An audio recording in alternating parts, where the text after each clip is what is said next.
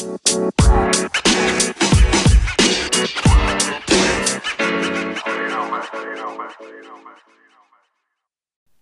there, Jets fans. Welcome to episode 6 of the Jet-Centric podcast. My name is AJ, one of your hosts. Before I talk about the episode, you should definitely be checking out the World Junior Summer Showcase coming up. It takes place in Kamloops, and there will be televised games on August 2nd, 3rd, and 4th on TSN.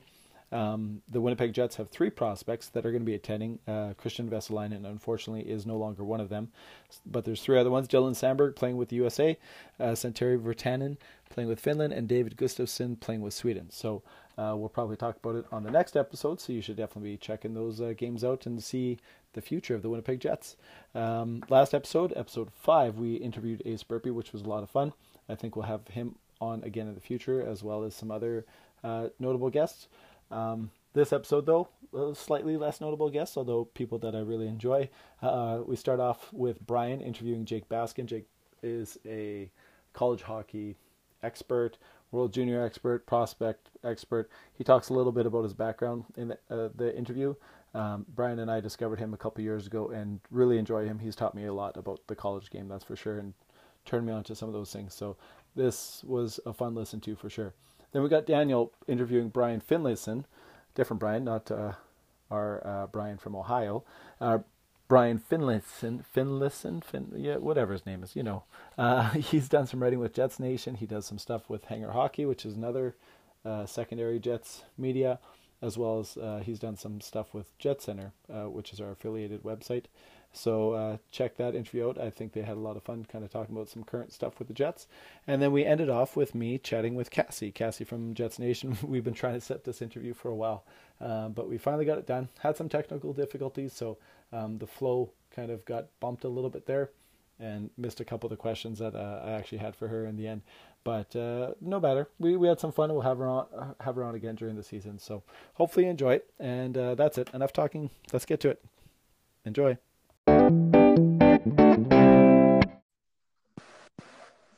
Hi everybody, this is Brian Yager of the Jet-Centric podcast, jetcenter.ca. I'm recording live from my bedroom on the sunny shores of Warren, Ohio. And I'm here live with Jake Baskin. Jake, want to introduce yourself a little bit? Give us a little background on you? Yeah, over the past few years, I've become what is possibly known as the USA Hockey Guy on Twitter. I'm really big into American prospects and college hockey in the USHL and the USNTDP and following those players as they go along, probably until the point they turn pro, and then I lose interest in them.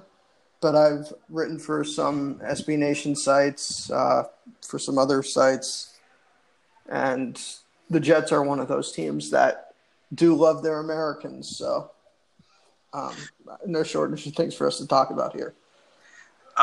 First off, what got you interested in the prospect side as opposed to seeing Americans in the NHL?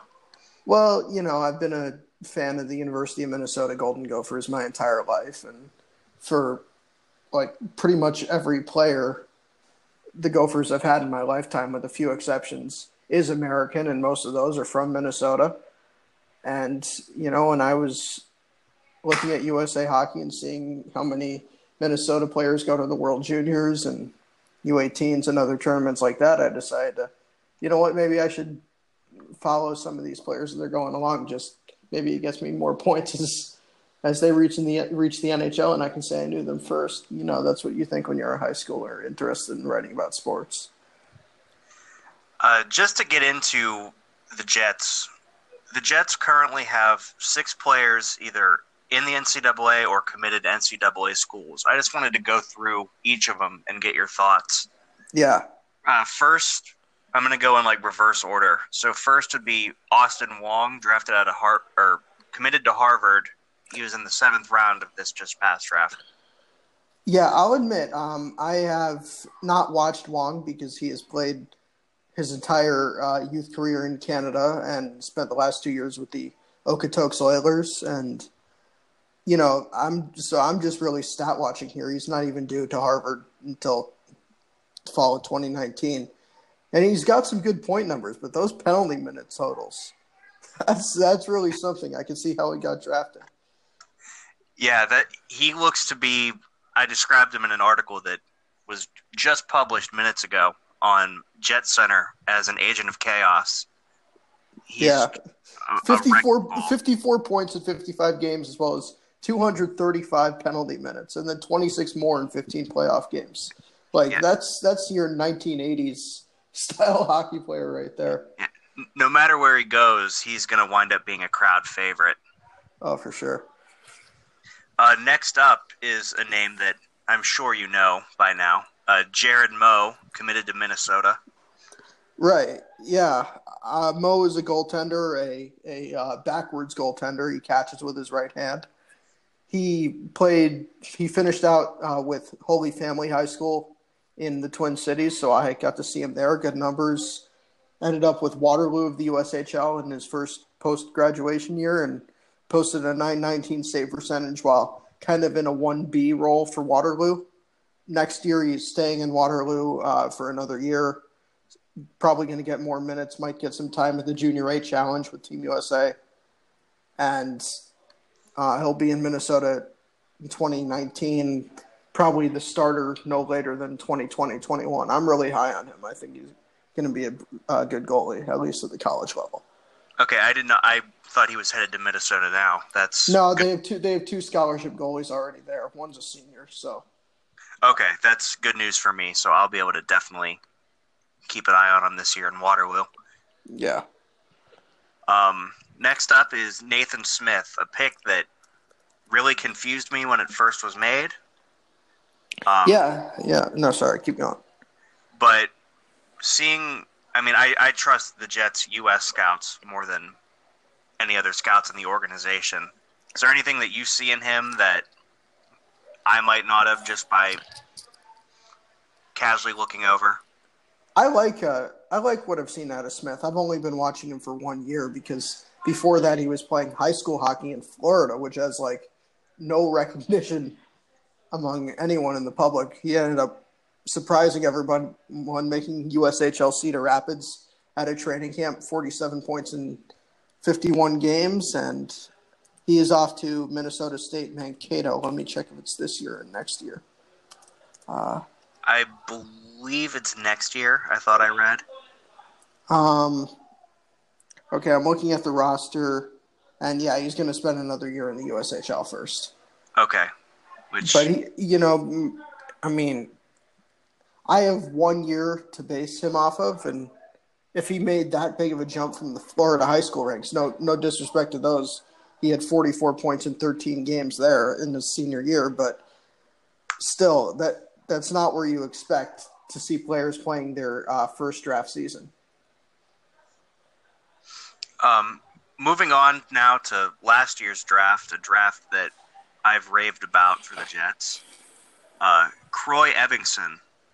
Yeah, well, UMass Lowell had a down year last year, but, if a guy's playing for Norm Bazin, I trust that Bazin's going to turn him into a good player because he doesn't recruit typically the high-end prospects, but you've seen what they've turned out. Like in Winnipeg, you have Connor Hellebuck coming out of UMass Lowell in those days.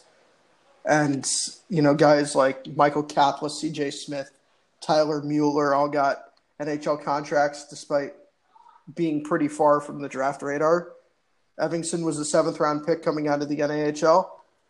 He plays defense, and he's a big guy, so he's probably not going to put up gaudy offensive numbers. But if UMass Lowell can turn it around this year, and I trust they can, look for Ebbingson to be a big part of their team.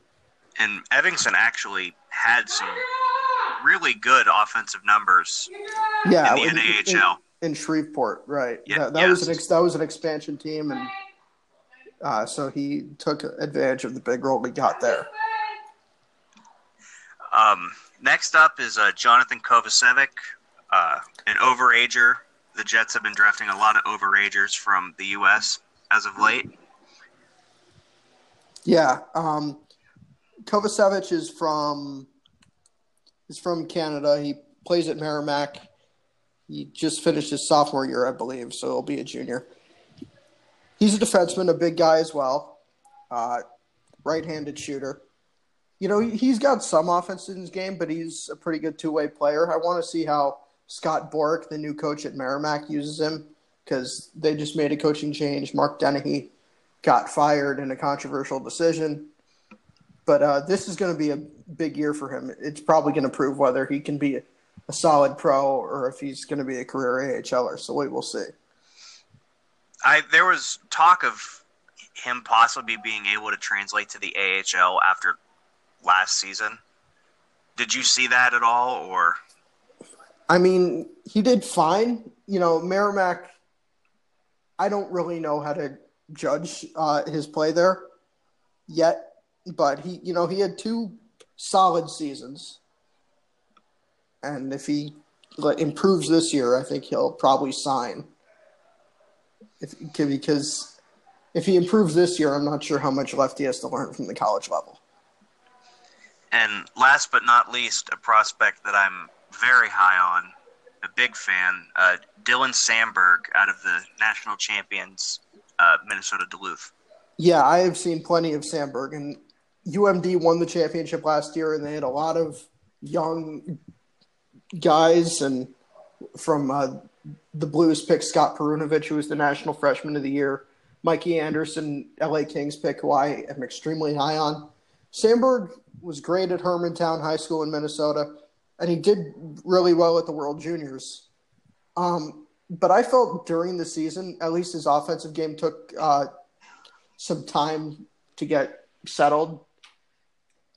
And I want to see if this year, with pretty much everyone returning from UMD on the blue line, if he's just going to be trusted to stay in his own end or if he's going to show his capabilities of jumping into the rush like he did at Hermantown. And to stay on Samberg, is he going to be on the World Junior roster again this year? Because from everything I had seen and read and heard, Samberg really stood out on the World Junior stage, and I haven't heard too much talk of him being on the roster again this year, and that kind of doesn't make sense. Well, it's tough. I don't see him in a top 4 role, because on the left side you have Quinn Hughes, who's great, and Mikey Anderson, who I touched on earlier. Maybe some young guys, Matthias Samuelson, Keandre Miller, who were high picks in this past draft.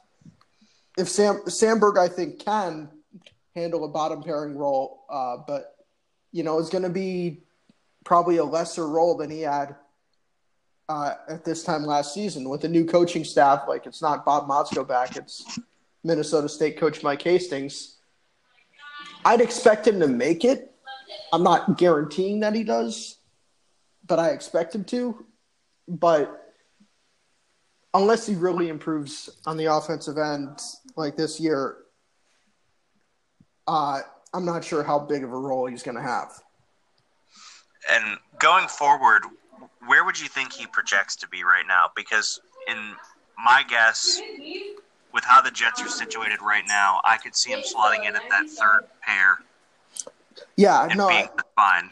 I'd expect that too. And, it's a tough transition from directly going from high school, especially a high school that does not play the competition that some of the Twin Cities schools do, or Duluth East or Grand Rapids or those powers in the Northeast.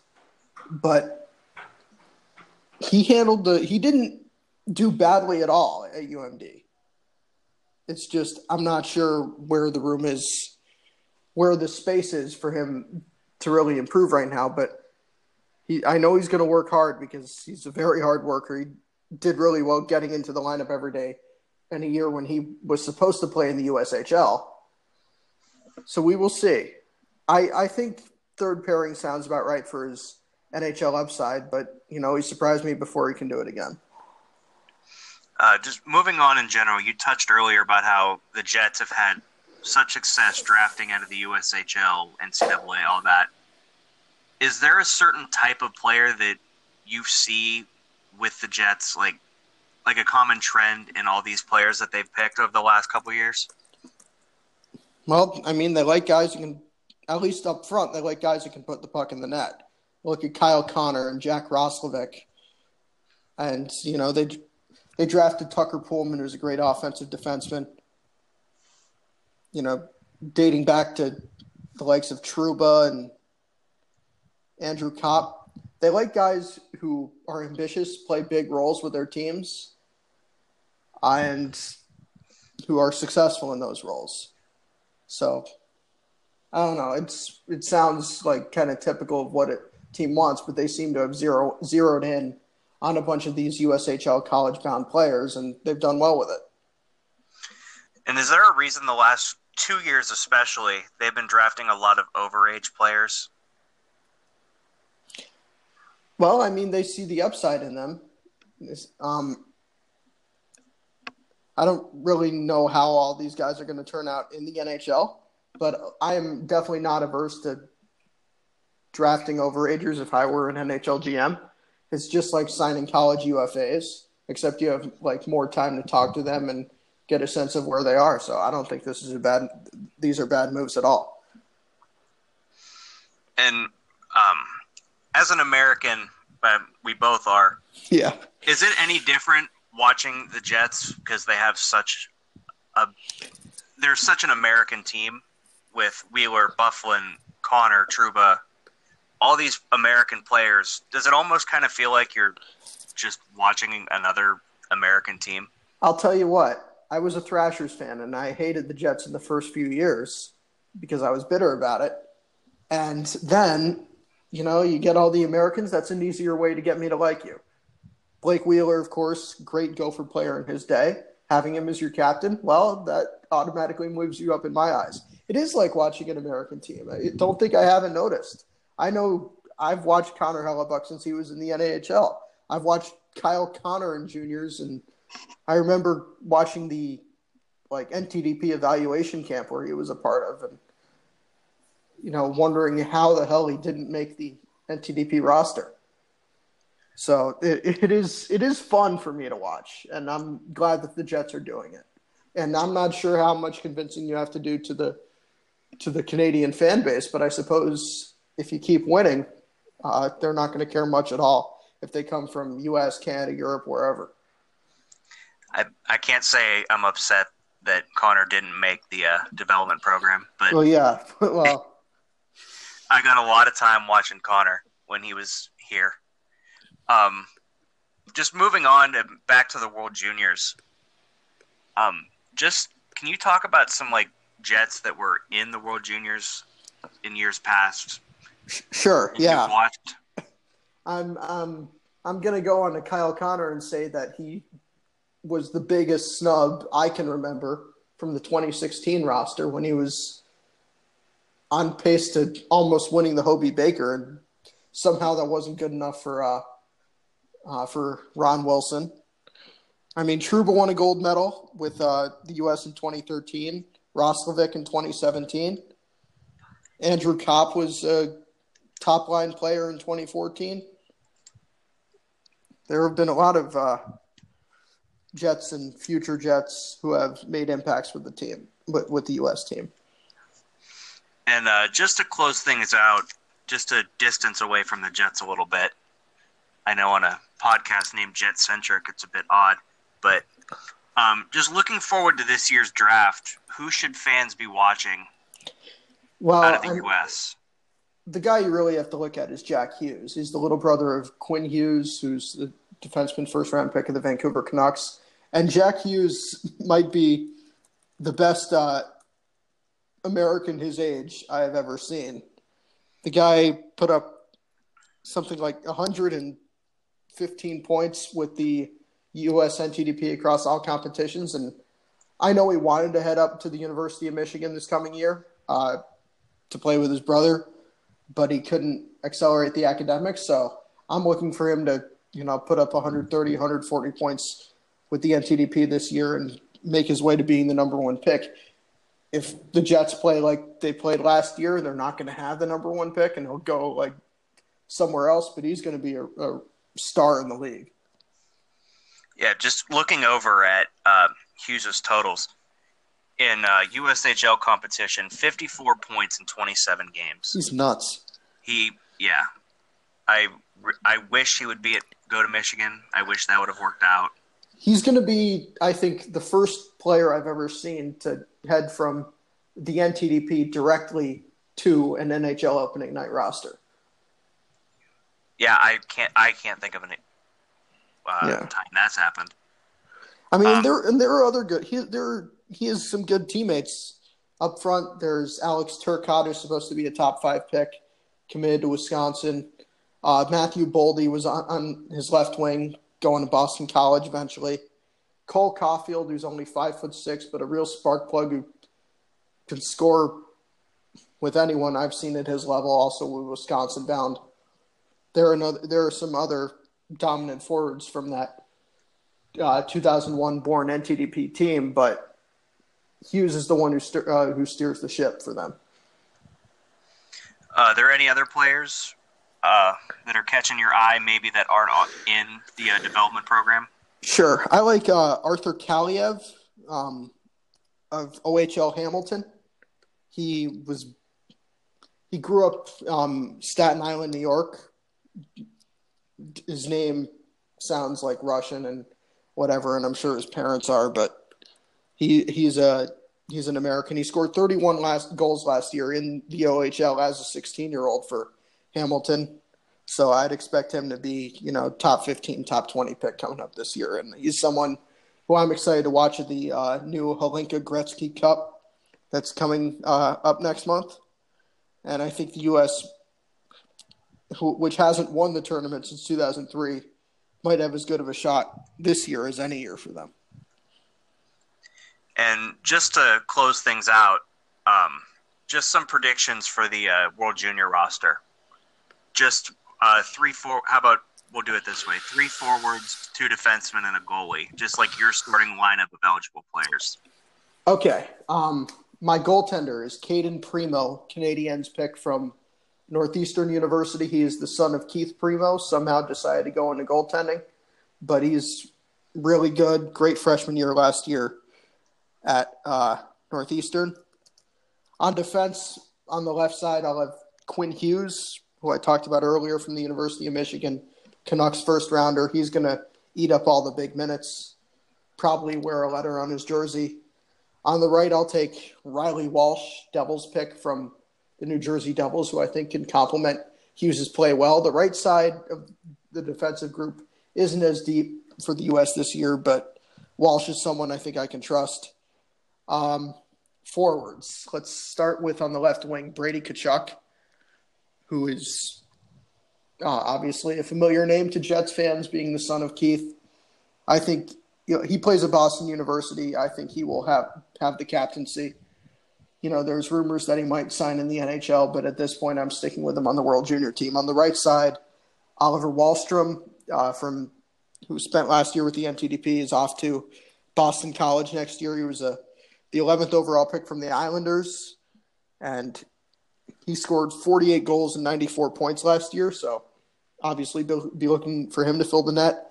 The number one center, I think, will be Ryan Poehling from Lakeville, Minnesota, plays at St. Cloud State. He's actually going to be a junior this year coming up because he entered college a year early, and I think that's my starting lineup. All right. Is there anything you want to plug while you're here? Not at the moment, because I have just ended my writing career for the time being. I was supposed to write a piece on the World Junior Summer Showcase, but I just got too busy and had to stop. Oh, if you ever decide to write something else, I know of a website that would absolutely take it. JetCenter.ca. Yeah. For those interested. And just to close things out, thanks for coming on. Thanks for having me. Glad to have you on here. We'll love to have you back around the time of the World Juniors. Yeah, I would be definitely excited for that. And that's it. Thanks for coming on.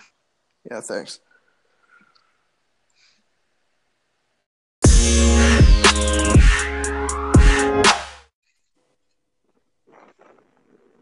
Hey everyone, this is Daniel from Jet Centric Podcast, and I'm here today with Brian. Hey Brian, how's it going? Pretty good. How about yourself? Oh, I'm good, thanks. A nice weekend out there, but I think it's time for some hockey talk in the middle of July. Am I right? It's always time for hockey talk, Daniel. You can never have too much of that. So we're just gonna go Exactly. into yeah. So we're just gonna go into your hockey background a little bit. I know you contributed to the Jets Nation, and of course our newly minted affiliated blog Jets Center. So how did you get into writing and stuff like that about the Jets or hockey specifically?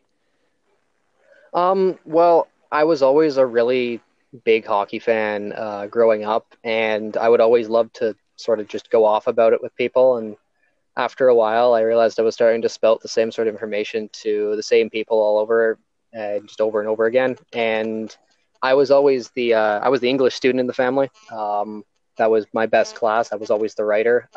And then when I went into a program in college that allowed me to sort of create my own webpage and work on some blogging, I took that as an opportunity to get into it a bit. I started a blog, and then I created my own website in my web design course.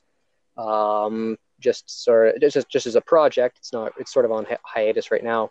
And then as I was doing that, I saw on Instagram that Jets Nation was looking for writers. And so I have and still occasionally do contribute on there, just whenever something comes up. I did a lot of the World Junior coverage for them this year. And then I'm always looking for something new and exciting. So when I saw that Jet Center was starting up, I felt like I needed to get involved in some capacity. Yeah, right. That's basically how I got involved in all this too. They were looking for people to write. Of course, I also contribute to Jet Center myself. So I was just very interested in that, and something completely I'd never done before. So it's fun just writing, talking about hockey, writing about different items, different things, and that's why I enjoy it anyway. So you had mentioned you did some World Junior coverage there last year for Jets Nation. So are you more of a prospect guy when it comes to the Jets or hockey in general, or is that just something they assigned you to and you kind of had some fun with that? Honestly, I sort of follow the basics around whether it's prospects or just the roster itself, just anything that sort of intrigues me. And I always find, especially the World Juniors they're also it's really exciting hockey, and getting a chance to sort of put a bit of a microscope on the Jets prospects it was a lot of fun because I was watching it differently. I was able to put it under a different light because I had to actually sort of shine a light on these guys that maybe in years past I would have just said, oh, they're good, and then sort of just go on to the next player who was just for a prospect for another team or needs to be drafted. But it was neat sort of going a bit deeper into it this year with very more assigned prospects. Right. So you got to see, I kind of think that'll be what it's like for me this year. If I'm working on something for Jet Center, like say I'm going to talk about Marco Dano or something, and he's playing, I'll be able to watch him, specifically focus on him, why I like him, maybe how he could get better or whatever, or stuff like that. So it kind of changes your view on the game, right? That way when you're looking for specifics from a certain player or a certain group of players, right? Exactly. And especially once I started writing a bit more, I've learned how to isolate a bit more on different players and match different things up with both what I'm seeing on the ice, and then I'll go check the stats or something after the game to see what it's looking like. But it's a different view now to be able to just watch a certain player and watch what they do and how they do it, and being able to almost put your own sort of evaluation on it. Right. Yeah, that's a good way of putting it there. Like, how often do you watch, like before you started writing or whatever, where you'd watch a player on his back check all the time, right? So if you're scouting forwards or looking at a certain forward, how often would you actually notice him back checking as the third man back or something, right? You might not notice that. You'd more notice what happened on the 2-on-1 or on the 3-on-2 or whatever, right? Whereas you might notice that this player that you're looking is really good on the back check or something like that, and they'll be there all the time, kind of thing, where maybe another guy you could say, hey, he's got to work, getting that back check, covering that high man or whatever the situation is, right? Exactly. And as you said, you really don't notice it as much unless they make an incredible diving play to break up a pass or something like that. But There's certain players that you'll be able to see as, oh wow, they're really good in their own zone. They're good at creating offense, that sort of thing. But it's fun to look at it differently and a bit more under the microscope now. Yeah, exactly. Like you're watching as more than just a fan now. You're watching as something that you're going to be writing about or something. So that's super interesting. I'll for sure enjoy this. Will be my first year writing about hockey, so I'm sure I'll be taking a few learning steps myself there. So that'll be fun. Yeah, it's a lot of fun. Yeah. So we'll move on a little bit more on the Jets specifically now. As we all know, Blake Wheeler, he's entering the final year of his contract, and the Jets are going to have a lot of issues maybe next year. They got a few guys to sign. They'll have Patrick Laine will be needing some sort of extension. Kyle Connor, as well as we all know Jacob Trouba, Blake Wheeler, and I'm sure I'm missing another handful of guys that I can't remember right now. So what do you think specifically on Wheeler? Like, would you like the Jets to go maybe longer term or maybe a shorter, like 3 or 4 year deal? That's kind of where I'm leaning more, a 3 or 4 year deal, because he is on the wrong side of 30, as they like to say.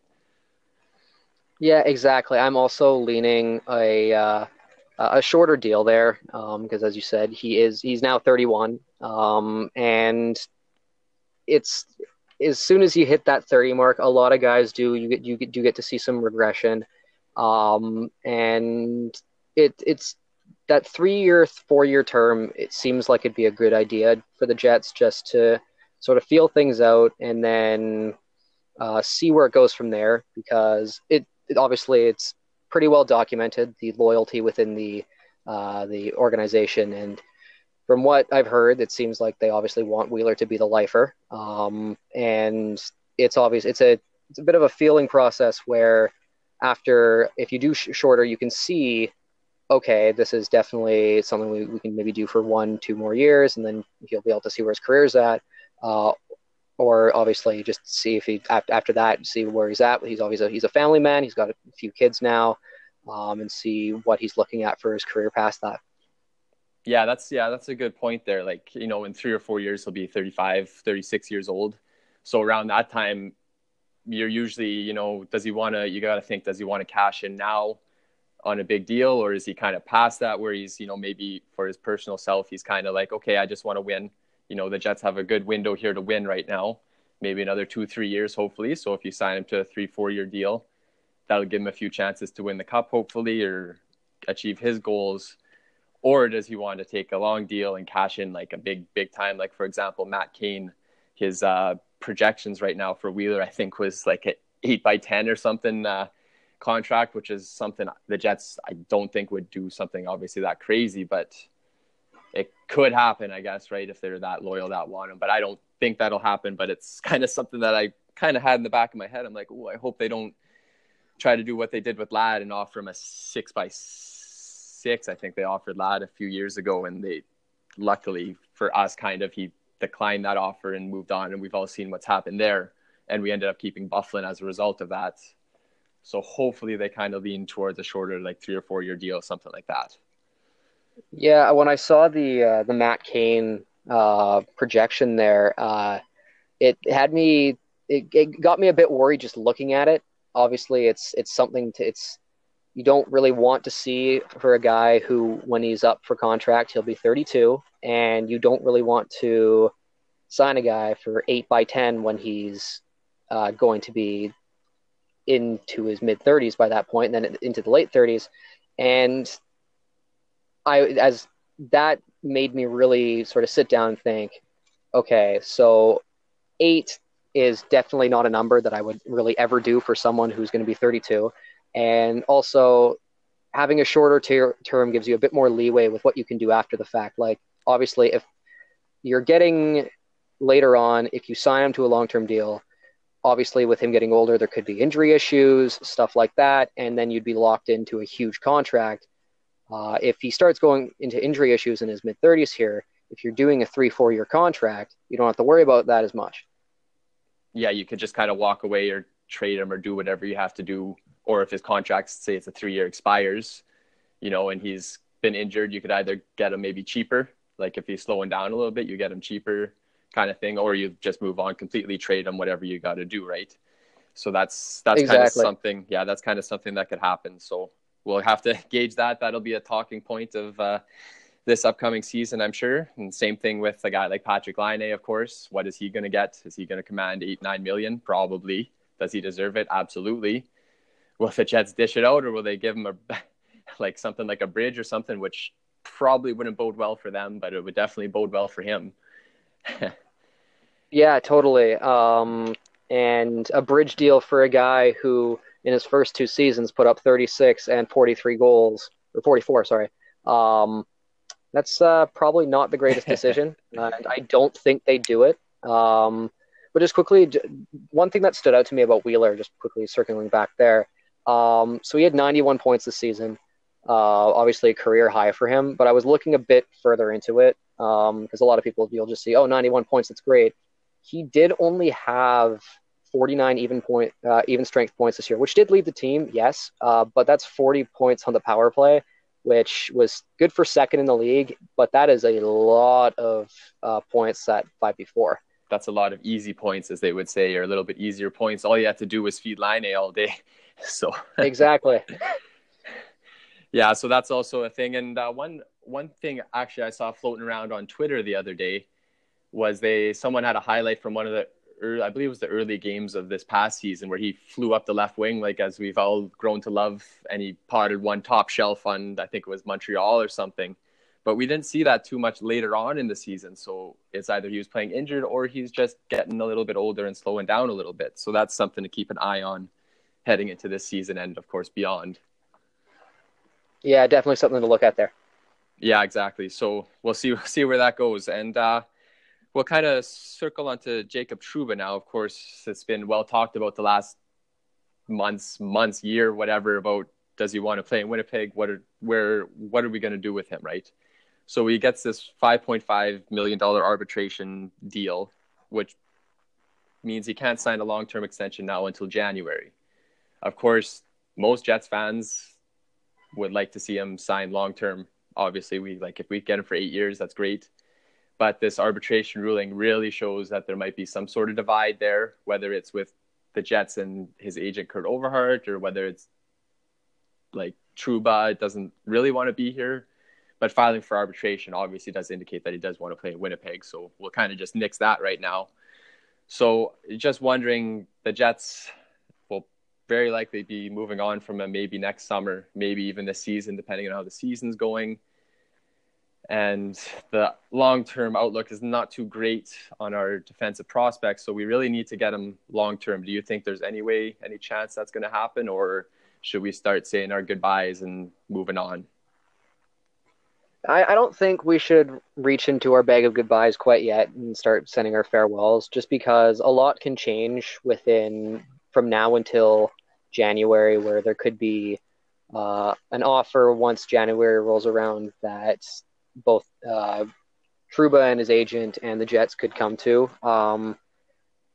I do expect you're going to start hearing everyone go on about the trade talk and everything.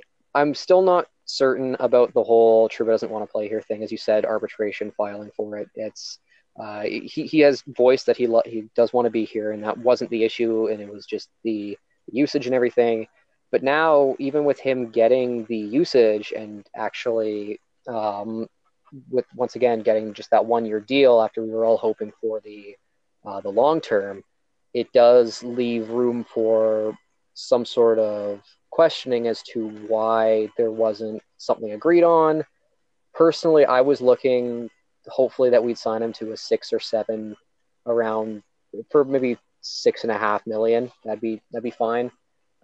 He's one of those guys that you kind of want to wager on his future and him being a terrific number 1 defenseman. That if you pay him a little bit more than you were initially hoping for, it would pay off for you, because he would be playing extremely well for the prime years, which are just him coming up here because he's still so young. But it's something that I am worried about. I really don't want to lose a guy like Trouba, but it's looking more and more blurry when it comes to the future involving Trouba here. Yeah, and that's where I was thinking. I was kind of hoping at the time they were kind of thinking, okay, we'll get him on the 1-year ARB at $5.5 million, which is what they signed. And then in January, they'll sign him to an 8-year deal for whatever, $6.75 million. and then we'll actually get 9 years out of him or something like that. That's basically the, I guess, optimism in me. And of course, I've always liked Jacob Trouba playing for the Jets, and he's definitely a top pairing defenseman. Him and Morrissey, another guy, a restricted free agent that Chevy's probably working on right now from his cabin or in the city. You never know. So hopefully they can sort it out with Jacob and we get him for 6, 7, 8, 9 years, whatever, get him in the top of his career. And that's the way we'd all like to see it, I'm sure. So, yeah, exactly. And losing a guy who at the young age of 24 years old to step in at a number one defensive role and play as well as he did with Morrissey, and having Morrissey being as young as he is as well, losing him would be terrible to try and balance on defense. Even though there are some guys that you can look at and say, okay, you can fill some holes here, but Trouba's one of those guys that he would leave a mark if he left, and it's something I wouldn't want to deal with. Yeah, exactly. We'll try to avoid that, hopefully, and that leaves a pretty big hole on that right defense. Obviously, your number one right-handed defenseman there, so you don't want that. So we'll just end off here. What are your expectations going to this season for the Jets as a whole? Obviously, we had that great playoff run this year before losing to Vegas in the third round. So obviously, everyone's talking maybe Stanley Cup Finals, Stanley Cup champion, and obviously that's something that maybe is creeping in the expectations now because, as they say, the window is kind of opening, and with the cap and all that, the windows aren't that big anymore. You know, you got 2-3 year window before you got to start paying everybody big bucks. And as we've discussed, there is some big bucks to be handed out already with the Jets. So where do you see them next year? Personally, just based on sort of what's been going on in the offseason, what I'm seeing from some of the guys who are obviously locks on the team and who could be pushing their way in, and some of our younger guys, like for just a name out there, Vesalainen, who at some point next season I'm expecting to see, whether it's to start the year up or if he's in the AHL, or like he could be with the Moose to start, or whether or not he pushes his way in there with an injury. But like seeing those guys coming up and having a core that did have 17 games this season of playoff action, they know a bit more what to expect. After a while, it kind of becomes a moot point because after you play a couple of rounds, it's just the same sort of hockey. But I would expect another playoff push this year, and I could definitely see us going where we were last year. Once again, it's going to be fighting with Nashville, who's they're about the same. Nothing has really changed there. I know they added a couple guys, and even like just recently they just signed Dan Hamhuis, who really he's still a decent player, especially when he'll be playing lower down, some more sheltered minutes.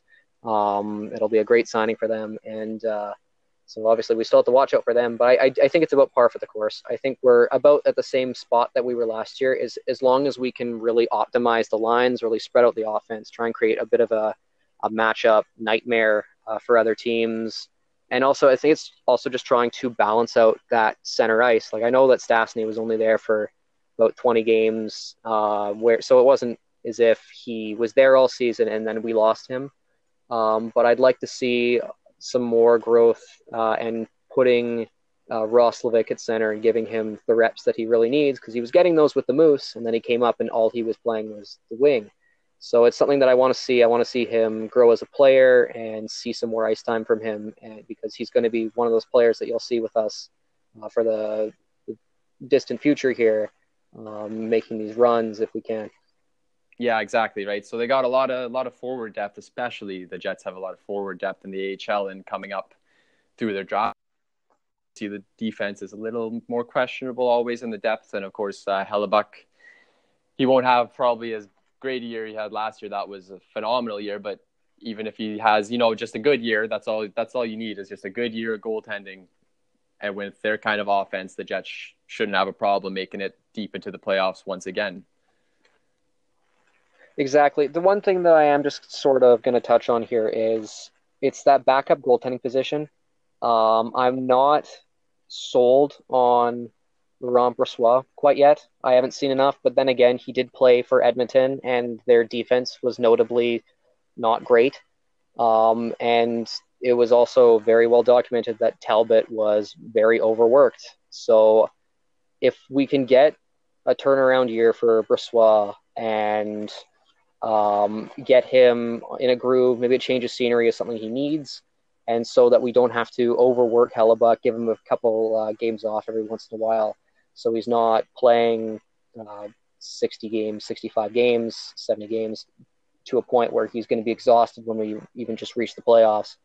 It'd be nice to see a bit more stability there. So obviously I don't know what to expect. Based on the past, I'm not too comfortable with it, but once again, I haven't seen him play enough to really know where he's at. Yeah, exactly. So they want to kind of hopefully rest Hellebuck a bit more, keep him closer to 60 starts than 70 starts, which was ideal because you need another 20, 25 games in the playoffs to win it all, right? So he's going to be playing 80, 85 games if he only plays 60 during the season. But once you start hitting 90, if you're playing, problem is. All right, Brian. Well, thanks a lot for coming on the podcast today. Looking forward to your stuff with Jet Center and everything else, and we'll definitely have you on again at some point. Yeah, it was great. I look forward to being on, and you'll eventually be seeing some stuff from me on Jet Center. I'm doing some stuff on the back end right now, but I'm going to be planning some articles. But yeah, this is fun. Yeah, perfect. Great. Thanks a lot, Brian. No problem. Hello there, Jets fans. This is AJ, and I'm here with yet another American Jets fan, Cassie of Jets Nation. Cassie, how's it going? It's going great. That's great. So you are in the wonderful, the state of hockey, Minnesota? Is that? Yeah. Yeah. Yes, northern Minnesota. Like, I'm an hour and a half from the Canada border. So. I was saying that. I'm curious. Have you been up for a Jets game? Yes, I have. I've been up for a couple Jets games, and I was upset that I couldn't make it up for the whiteout this year because of a medical emergency I had. But other than that, it was kind of fun for the games I've been to. Yeah. Oh, that's good. I'm glad that you've been up. Maybe next time you're up, you'll have to make it known, and we'll get some people together and show you a good time. I'm sure you know a couple people up here already, too. I do. Yeah. Okay, cool. So, Cassie, you are a Jets Nation person in the sense that you are involved with Jets Nation. I'm not sure of your full role with Jets Nation. Are you a contributor? Do you write articles? Or are you just involved with the social media side of things? What's your role over at Jets Nation? So my technical role is the game day social media person, but I also do some articles here and there, very scarcely, to be honest. But when you see somebody tweeting during a game on the Jets Nation account, 90% of the time it's going to be me. Those videos, the GIFs, the highlight videos we started doing during the playoffs, those are all my work. Right. And so during this last playoffs, you said you weren't able to make it up because of some other stuff. Were you pretty involved still in being able to pay quite a bit of attention to the playoff run and be involved at least online with what was going on? I missed one game, and that was game 3 against the Wild, and that was because I was actually at the game. Oh, really? Oh, nice. That's great. You're able to go down for that. Now, question for you. Why is a person from Minnesota a fan of the Winnipeg Jets? What's your story? You're not from here, are you? No, I'm not. So I briefly dated a guy from Winnipeg. He is a Jets fan, and he joked around that I should make the Jets my second team because I was like, okay, the Sabres suck, so I'm gonna find a second team. And he joked, and I started watching some of the games, saw a game live, and I was like, all right, I'm hooked. Right. So the relationship didn't last, but the fandom did. Now, when was this that you that this happened? Because to be involved with one of the probably the largest kind of what I call secondary mainstream media, Jets Nation. How does it go from just being like your second favorite team, from the guy that you dated, to all of a sudden you're in there like a dirty shirt? I just jumped in head first about almost 2 years ago at this point, and it read up what I could, read about the history. I already knew because I live in Minnesota and obviously division rivals with the Wild. So I had an idea, and it stuck. And I kind of got discovered with my GIFing on Twitter. Right. So that's kind of how I got yanked in for Jets Nation. Huh. Now, you said the Jets were your second favorite team. So living in Minnesota, obviously you're first favorite team is the Minnesota Wild, correct? Right? No, No, I don't even okay. like the Wild. So I'm originally from Western New York, and then I moved on to Florida and then moved up to Minnesota. I was born and bred into Sabres sadness. Right. I clearly remember 99, which dates me, but also I've been through a lot as a hockey fan. Well, I will say I remember being maybe 13, 14 years old. I'm 38 now.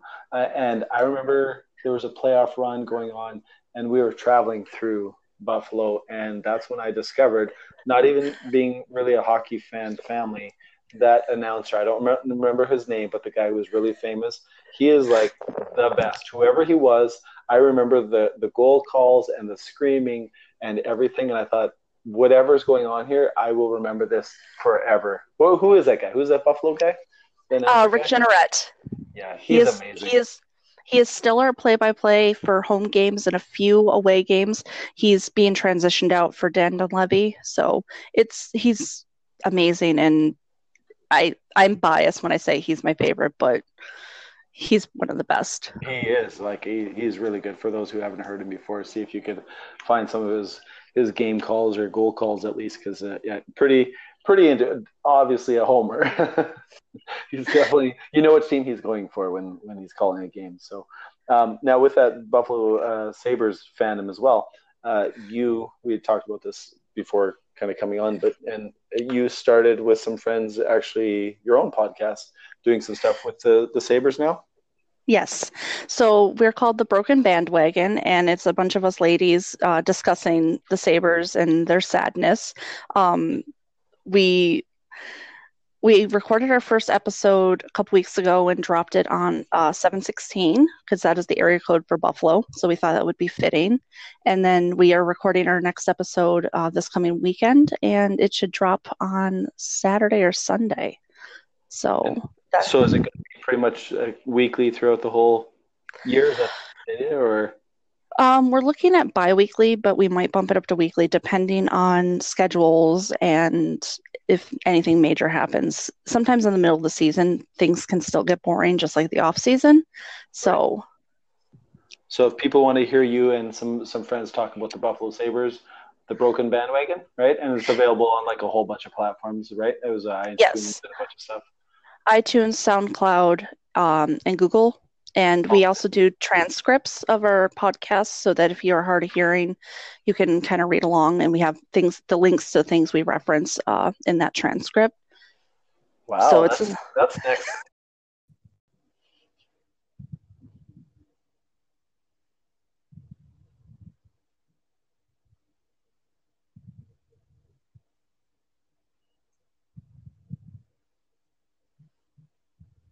Well, and we're back.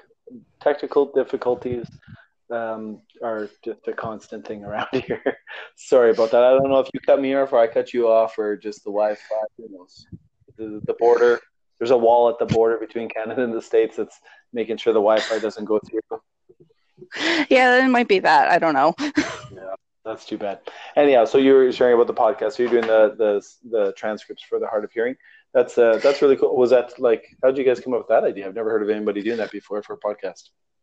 One of the girls, she just suggested it, and we're like, yeah, that's a great idea. So it's been done. We just got the transcript up because transcribing takes time, and everybody has lives, but it's fun. That's good. Well, good for you. I enjoyed listening to it. But everybody should know that you started off with listing your favorite players. And I said this to you. None of the 4 people on the podcast said that their favorite old Sabres player was Alexander McGillney. And I don't know how that's not possible. Or like Pat LaFontaine, he played there for years and years, right? I mean, right. So it's a younger crowd. Yes, it does skew young. I am the oldest, and I said Hasek just because, I mean, the greatest goaltender of all time. I grew up watching him. Right.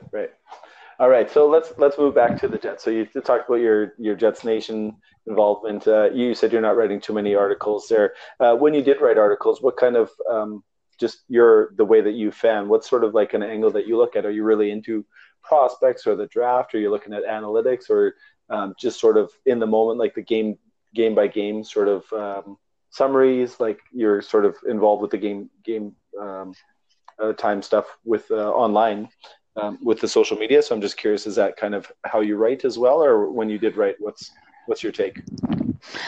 Usually I would do a lot of the game stuff if I did write anything.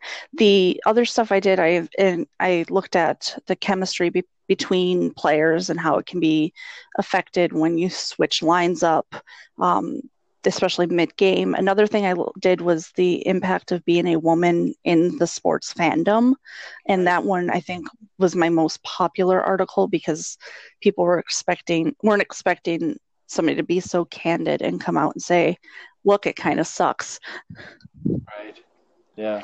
Well, I'm definitely going to check that out, because I was so excited that you were willing to come on, because I love the idea of having more female representation in like the conversation, because sports is generally male dominated, right? Like just even in the fandom, and women are often sort of belittled for their fandom sometimes, like it's not real enough, right? Right. I told the story in that article I wrote, but I once wore a jersey when I was in college. I wore a jersey to class, and I had somebody stop me and quiz me on the players' college stats. Wow. Jeez. Like, what are people doing with their lives when that's their concern? Okay. Well, so people can find that on Jets Nation website. They can find some of your writings that are still up there. Yes, they all should be up there. Okay, right on. Let's move on to some of the most recent news. We're recording after the Jacob Trouba signing, but before and after Marco Dano and Poolman. I don't even know what the day or the date is right now. What day are we on? Wednesday, Thursday, something like that? Something like that. Okay, so Morrissey has not signed right now. Do you have any kind of hot takes or thoughts about the Jacob Trouba being probably one of the most significant ones? What's your take on what transpired there, and maybe what that means going forward now for the team and for him? Firstly, I'm disappointed that TJ Trouba didn't get to break the news. That was my one hope out of this. I'm fine with how it went down. I don't think it's the worst thing in the world that he went through arbitration. I think if we're looking at this scenario again next summer, that's when to start worrying. But PK Subban went through arbitration, got a bridge contract, turned around, tore it up, won the Norris, and then got paid. Right. I mean, he did also get traded, but that's Montreal, and they do pants on head silly things. So you're not pushing the panic button just yet on the Trouba future in Winnipeg? I'm not. He did say he wanted to stay. I think his agent has a lot to do with this. I think the Jets, when push comes to shove, they're going to do what they can to keep him because there's no other options. Right. Yeah. I totally agree with that. You mentioned TJ Trouba, just to kind of touch on that. Did you see his deleted tweet where he was commenting on the Jets not sounding a little bit more excited on social media? I did. He did delete it after? Yeah, I did see that. I think. We got shut down again by border control there. All right. So we were talking about the Trouba thing and the TJ Trouba. So how about you just pick up where you left off there? Well, they did. They posted a picture on Instagram, not on Twitter. So I just think everybody was overreacting a little bit too much. Right. I also come from a line of work where everybody's overreacting. So I'm just like, can everybody take a chill pill for like 10 seconds here? Right. So back to the Trouba thing. So you're not concerned. You think next year is probably when it becomes a little bit more real, the situation and what it's going to look like going forward. What do you think now? Does this play into what happens with Morrissey? Like if the team feels like maybe the Trouba isn't the future, that they're going to dump a bit more time and money into Morrissey and his contract? Like, does that change anything, or what's your thoughts there? I don't think it's going to change anything. I think when push comes to shove, the Jets are going to do what they can to keep Trouba. I think Morrissey's going to get a bridge deal. I kind of have that feeling that that's what's going to happen. Other than that, if next trade deadline Trouba is being shopped, that's when I'm going to be concerned, or if those rumors are back. Right now, I'm not. We have him for another year. There's no reason to be of concern. Yeah, and I guess if we win the Stanley Cup and then he leaves, it's not a big deal. I mean, not every team gets to win the Cup, right? So they got a year to do it. They got him under contract right now. So let's see if we can do something. Some of the other contracts that are still that have happened or out, the Hellebuck, Dano, Pullman. Is there any of those that you wanted to key in on that you really liked or that you're kind of surprised by? I will just kind of mention the Pullman one. I was surprised that the money was so low. I mean, it was very, very team friendly for a player that I think has tons of upside. But what are some of your other takes or even like the Petan thing? Do you think Petan's getting a one-way or a two-way? I'm going to hope that Petan gets a one-way. He deserves the shot. If he gets it, that's another question. I think he's not being utilized the way he should be. And I know I'm not alone in this thought process by any stretch. Right. The Pullman contract, I was also shocked at how low it was. Like, it could have been much worse. But I think a lot of it is Chevy can sit there and go, hey, look, we're going to have to pay, Laine. If you want to stay playing with him, you have to understand that we're going to have to make some adjustments here on your money. Right. So. Yeah, I guess it all plays into it right there. There's not just one piece isolated where they're making a contract only thinking about you and what you're going to sign for, right? But just all the pieces have to fit together and work for everyone. Right. So this upcoming season, what's your feeling about the Jets? Are they going to be better or worse? Like, I mean, they finished second in the West or second in the league. You can't get much better than that. But do you think maybe they'll tighten up on some of those overtime losses or have even more potential to kind of go further? I mean, we didn't get the Stastny thing sorted out, but he also wasn't with us for most of the season. So just curious what your take is on that stuff. Yeah, losing Stastny, I don't care because we were already in a good position before we got him. We didn't anybody that we lost wasn't like a major blow to the team. I think we'll be at the same level and I hate saying it like this, but if Wheeler regresses even a tiny bit, we'll still be okay. I don't want to see him regress. I think we'll be fine. I don't think it's anything to get up in arms about right now. The team has largely remained the same. Right. Yeah, with some of the younger players probably being ready for even a jump like Roslovic would be probably one of the best examples of somebody who's ready to make an impact that would even fill in maybe some of the regressions of others, right? Yeah, and I think that's a good point. Like, the younger guys are going to have just a little bit more experience to contribute, and players at that age, they do get better with time. So having that extra year of pro experience is just going to make everybody else better. Right. Yeah, absolutely. I'm actually looking very forward to this season. We can't wait for training camp. Are you planning on being up here at all this next season? Are you going to come up for some games or training camp or anything like that? I just looked at the promotional schedule because it dropped today, and I'm hoping to be up for a couple of games at least. I know I'm going to aim for the bobblehead night. Right. That's a goal. Some of the other games look good. I'm going to try and make it for a Sabres Jets game, and I'm just going to sit there and hope everybody has a good time and just not cheer.